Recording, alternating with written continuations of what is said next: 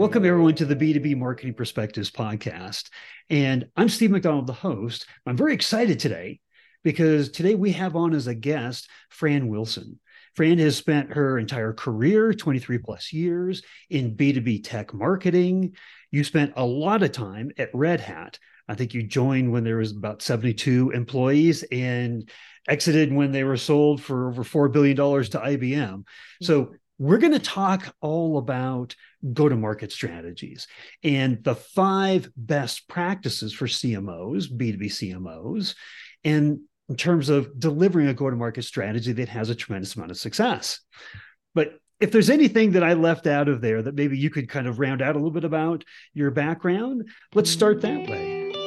Sure. Well, as you mentioned, thank you for having me. I really appreciate it, Steve. I love to talk about go-to-market strategy. It's my passion. So any opportunity to do so is great. I have spent my entire career in B2B software and much of it at Red Hat.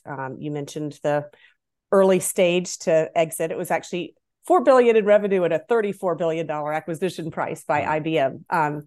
But I think at the time it was the largest technology acquisition, software acquisition in history. It's since been one-upped. But so over that tenure at Red Hat, I really had the opportunity to be exposed to a lot of the challenges of high growth companies and the expectations living into those, building in discipline and processes around, how to craft good, strong go-to-market strategies.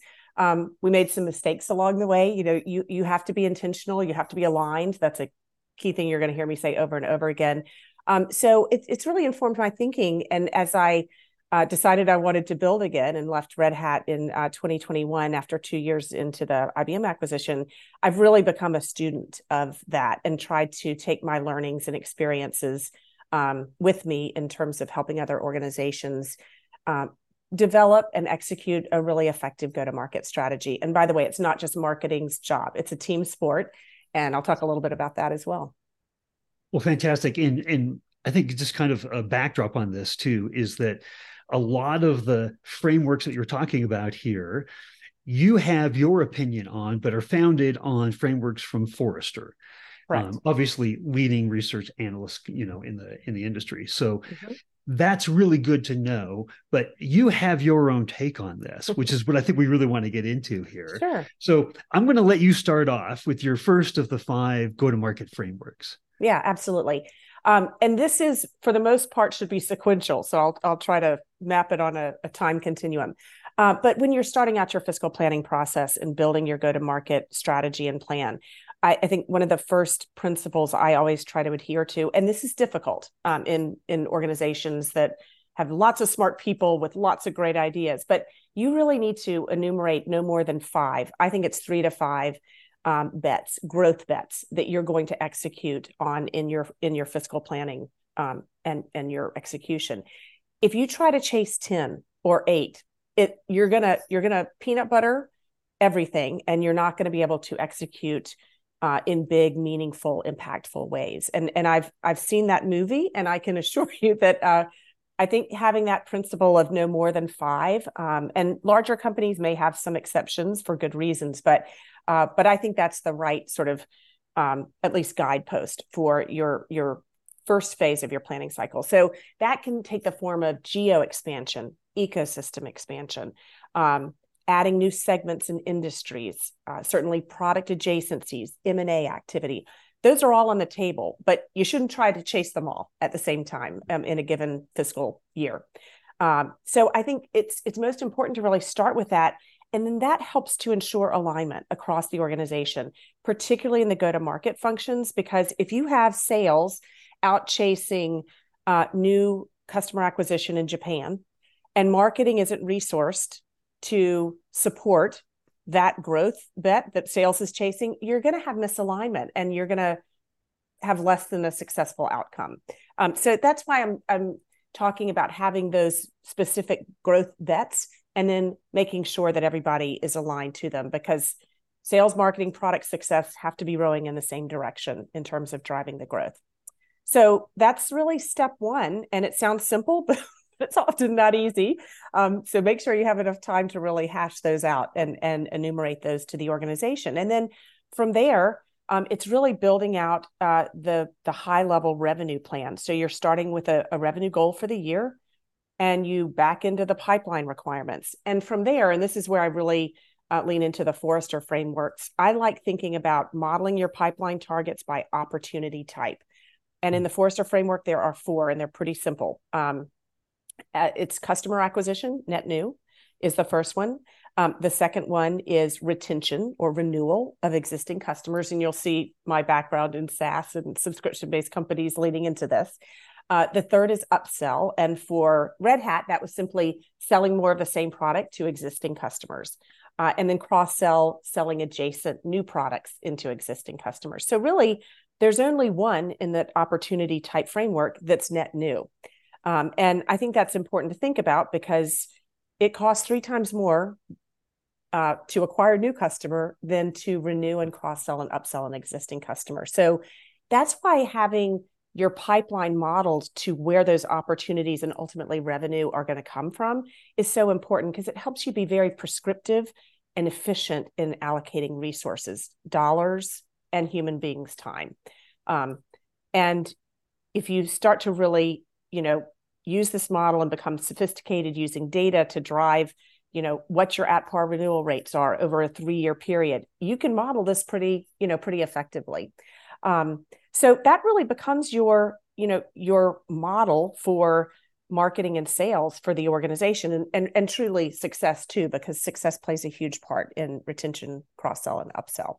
Well, and one of the things that I was taking away from that was that it's so easy to have your focus as the CMO be 95% focused on net new. Yes. Right. Yeah. And lots of times those are the priorities that are set, right? From the C-suite, from your CEO. Sales constantly wants new targets to chase after, right? Compensation in the sales organization can be structured that way. Mm-hmm. So when you talk about alignment, getting everybody on the same playing field, basically to say, look, X% of our revenue is going to come this next year. Our target, that's our bet, right, is not necessarily all going to come from net new. Yes. It might be 50-50. It might even be less than that. That right. is a major shift in the mindset of what enablement strategies, marketing strategies need to be put into place. So you're starting from the right place instead of, we better get new customers, and that's what we're going to focus on. Yeah. Right. So it's a huge change in the shift, and then therefore the priorities of what you're going to do on a day-to-day basis. That's exactly right. Yeah. Yeah. That was my takeaway. Is that a good? Spot on. And one of the things in more sophisticated modeling and organizations is you use this and apply it and get really good at it, is it can really help in things like quota deployment. Being so prescriptive with your sales force about, this percentage of your quota is going to come from net new, and this percentage is going to come from, retention. Maybe you take renewals out of it, and that's some other team's job, and you've got a hunter sales force. That it really helps align the sales and marketing organization so that it's a partnership and their shared goals, end to end. And I think thinking about those things very holistically, as opposed to, quota deployment is just sales operations and sales' job. It should be go-to-market's job, really, to think about that. So that's really step 2. And once that model is built, the next step that leans more into true marketing is aligning your demand type to those opportunities or your pipeline values. And specifically, I mean, are you going to use account-based marketing as your demand type for a set of opportunities? At Red Hat, we used it very, very successfully for the bottom 3. So being renewal, retention, upsell, and cross-sell. ABM was deployed entirely on existing customers, not net new at Red Hat. And some companies use different approaches. You can apply ABM to what I call sort of nascent customers that have a very low contribution to revenue, but have huge upside potential, for example. So being thoughtful about that and mapping your demand type to your pipeline values broken down by opportunity type gets you really, really efficient. And it can help you, deploy the right tactics, content mix, channels for the demand type that you've applied to those opportunities. And clearly, your net new acquisition is going to cost the most money. Your existing customer ABM is going to cost the most calories, if you will, human time versus cash. But thinking about those things together as levers, and your whole pot, how many human resources do you have to apply to the pipeline target, and how much cash do you have, really helps you get very prescriptive using this model. And that's why I've used it at all three companies where I've been a marketing leader. So you have a perspective on an ABM strategy, mm-hmm. and when that gets applied and maybe when it doesn't. Mm-hmm. And in terms of a net new ABM model, what is your perspective on that? So I think, that in sort of the ABM Bible, Bev Burgess wrote some great books, and I would recommend them to anybody who hasn't delved into her work. But she really thinks about ABM as a 3-tiered framework. So you've got strategic or one-to-one ABM. The definition there is very simple. It's one marketer to no more than 5 accounts. Could be 1-to-1, truly 1-to-3. We used those ratios at Red Hat very, holistically. The second tier is 1-to-few, and that typically could be one marketer to 20, 30, 40 accounts, but it's a cohort of like accounts. So we applied that approach for industry marketing when I was at Red Hat, and we built out the whole industry practice using that framework to support the demand and pipeline goals for industries. And then the last one can be really applied, I think, most successfully of all 3 types to net new customer acquisition. And that's what we call one-to-many.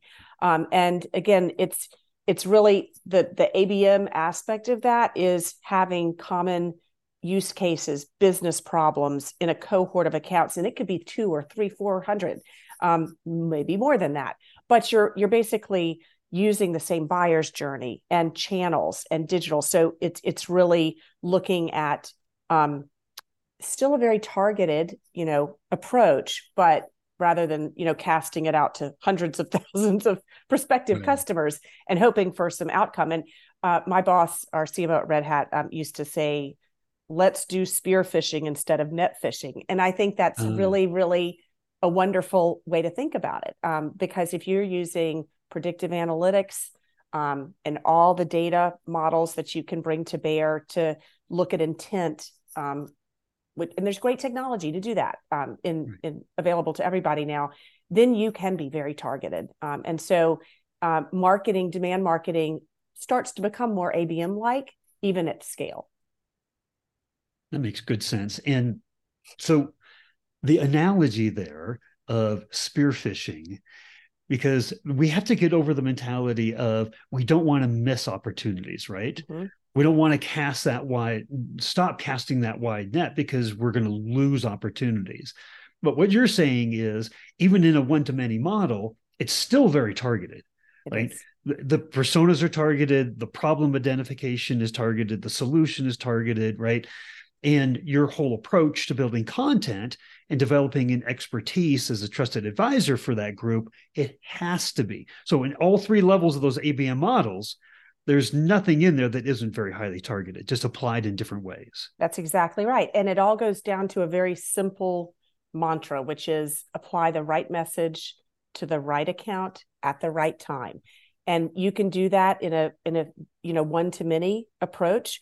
But if you're not looking at signals from the accounts, you're just spraying and praying and hope that, the right message hits the right account just sort of opportunistically or, fortuitously. And I think there's a much better way because you're wasting a lot of time and money if you're not looking at which accounts are in market and then applying the right message at that time.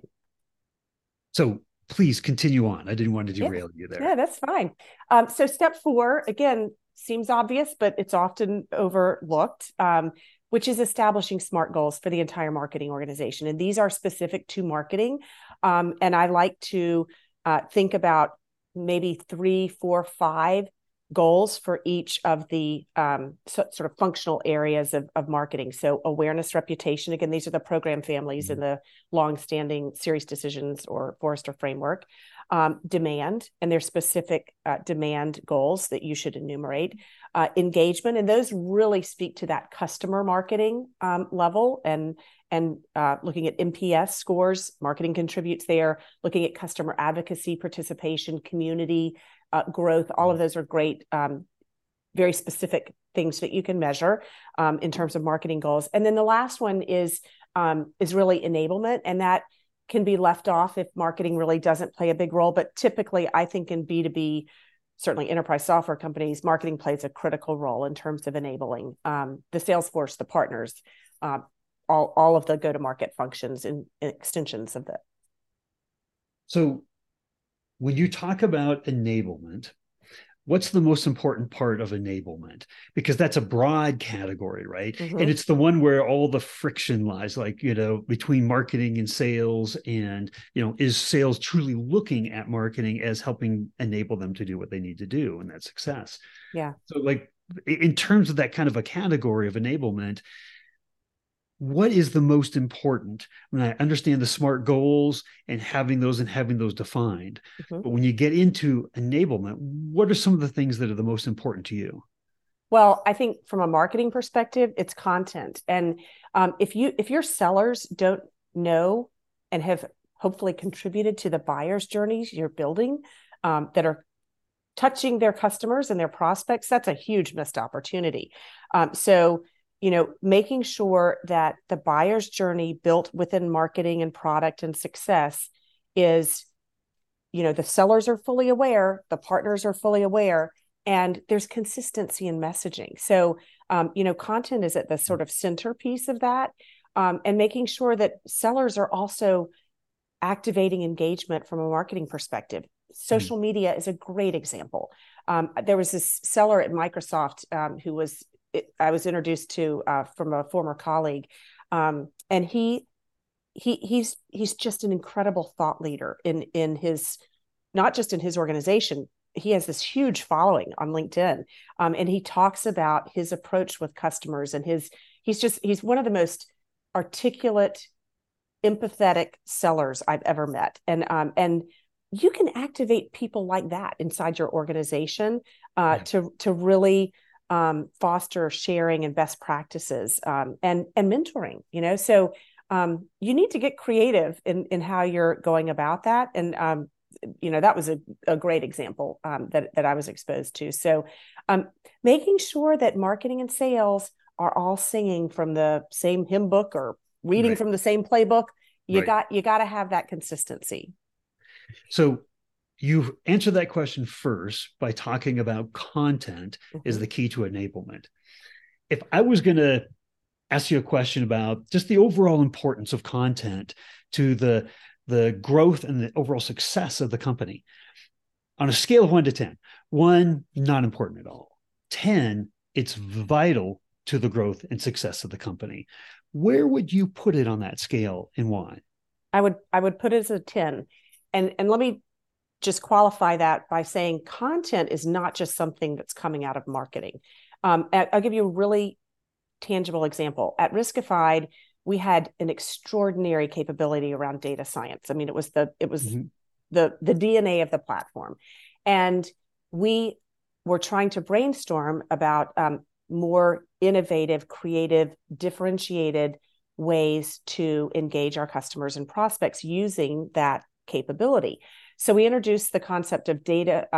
It was account-based data science, if you will, and the output were content pieces, sometimes taking the form of presentations that showed a given client what their risk rating was in terms of an attack.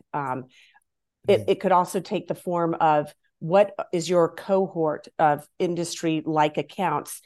What are they seeing in terms of fraud? It helped in prediction. It was very, very bespoke. It was very account specific, and it was incredibly sticky. So, you've got to think about content in a very sort of holistic way, not just it's a white paper or an ebook or a video. Think about what your sort of natural capabilities, your best in class capabilities are as an organization, and bring that to bear in the way you're messaging and producing content. I think it's very powerful. Well, and I love that, right? Because we're all in the day and age of digital transformation now. Mm-hmm. So every business, whether you're a SaaS business or not, you're data driven, right? Yeah. And you have data across your entire client base, right? Where each client has this much data. And they may not even be good at looking at that much data, mm-hmm. but you have benchmarks. You have phenomenal stories to tell from the data that you have, right? That, like you're saying here, lends insights, benchmarks, all kinds of things, but it's a form. It is a never-ending flow of incredible content that helps establish you, because you're the only one that can deliver it, first mm-hmm. and foremost, right? But help establish you as a leader, as an expert, as a trusted advisor in the industry, because That's you're bringing this knowledge to them. That's right. It's absolutely I love right. that. Yeah. I love that. I want to have time to get to the fifth area. Yes. So please explain to that. Sure. Again, this may seem obvious, but it's a step that's often overlooked. And more importantly, it's often not aligned. So the last one is, how is marketing going to measure and report on their performance? And that this is different from SMART goals. And sometimes people get those mixed up. But key performance indicators that are enumerated ideally in a corporate dashboard for marketing are really, really important, because again, it's a team sport. And so I also lean into Forrester's recommendations for B2B, particularly software companies in this regard, because I'm not a fan of MQL, SQL, throw it over the wall and hope for the best. I think that's a very antiquated way to measure marketing performance. I think marketing sourced is also something we should throw out the window, at least when you're talking about SaaS and buying group-based technology purchases. It's just not a relevant measure. It doesn't tell you much, really. And I think it can often lead to the misalignment or dysfunction between sales and marketing and the business development team, if it's there in between those two functions, because people don't have shared, aligned KPIs, and the pipeline and the funnel is owned by sales and marketing and success. It is not, simply one function's job or the other. So I really like thinking about the targeted rate of engagement. How many touches are you, in a given opportunity? And again, Forrester has some great ways to measure an opportunity object and how many times it is touched. That opportunity is touched by sales, by marketing, by success.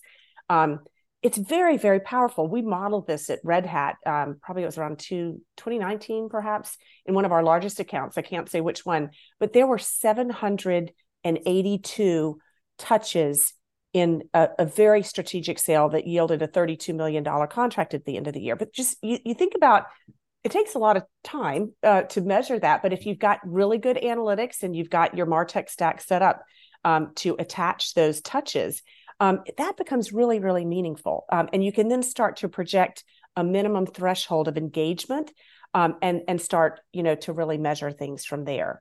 And so it becomes about meaningful measures, not, oh, I touched it first, so that my job here is done.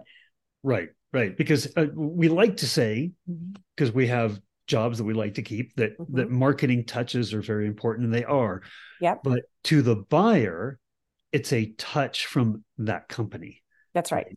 They're not looking at it as, oh, good, I got another marketing touch. Oh, here's a sales touch, right? These are just all added value experiences and touch points that are helping them make their decision, right? That's exactly so it's one team effort, alignment, and then that attribution on those touches as well. I think that's really, really smart. Yeah. And I think any marketing organization that isn't comfortable owning the sufficient pipeline target, needs to get comfortable with that, because it's not sales's job. It is marketing and sales's job together. And I always say to my CRO, you're my customer and my partner, and we own that pipeline together. And it's really true. And I think if you start from that sort of first principle, it helps drive that alignment, even when things are a little rough. Well, we always have those, right? There's a lot that we do, right? So there's a Mm-hmm. lot of opinions. There's going to be rough spots. But what you're talking about is a foundation of just having, I'm sure as a CRO, I've never been a CRO, but having my CMO counterpart say, I want to help and own that pipeline, Mm-hmm. right? That comes as comfort, right? That's aid, that's support, that's enablement. Yeah. So we've talked a lot here, Fran, a lot of different things. And I know I've been taking notes, but everybody in the audience has been taking notes. But if you could kind of boil this down and say, of everything we've talked about, what is the most important takeaway that we should be having from this? What would that be? Well, if I may, I might offer two. But one is really thinking, I started with the pick your growth bets, but I think you really need to consider your growth goals as an organization in light of external factors as well as internal factors. And so I'll give you a really tangible example of why this matters. In my experience, in times of economic headwinds, uncertainty, whatever you want to call we might be experiencing right now, for example, it is always important to consider how much growth you'd like to yield from your existing customer base. And this is why customer marketing to me is just a real focus area, sort of full end-to-end customer marketing. For multiple reasons. Marketing budgets get cut when there's uncertainty, right? It is, as we have already discussed, it's much cheaper to sell to your existing customers. It's also a much better customer experience to focus on them as, sort of the cornerstone or tip of the spear for your go-to-market strategy. They become very powerful advocates. I think some of the best marketing assets are those spoken through the voice of the customer. Yep. Going back to content. So that's one. Really think about that mix of net new versus customer growth in terms of how you're going to get to the ultimate revenue goal.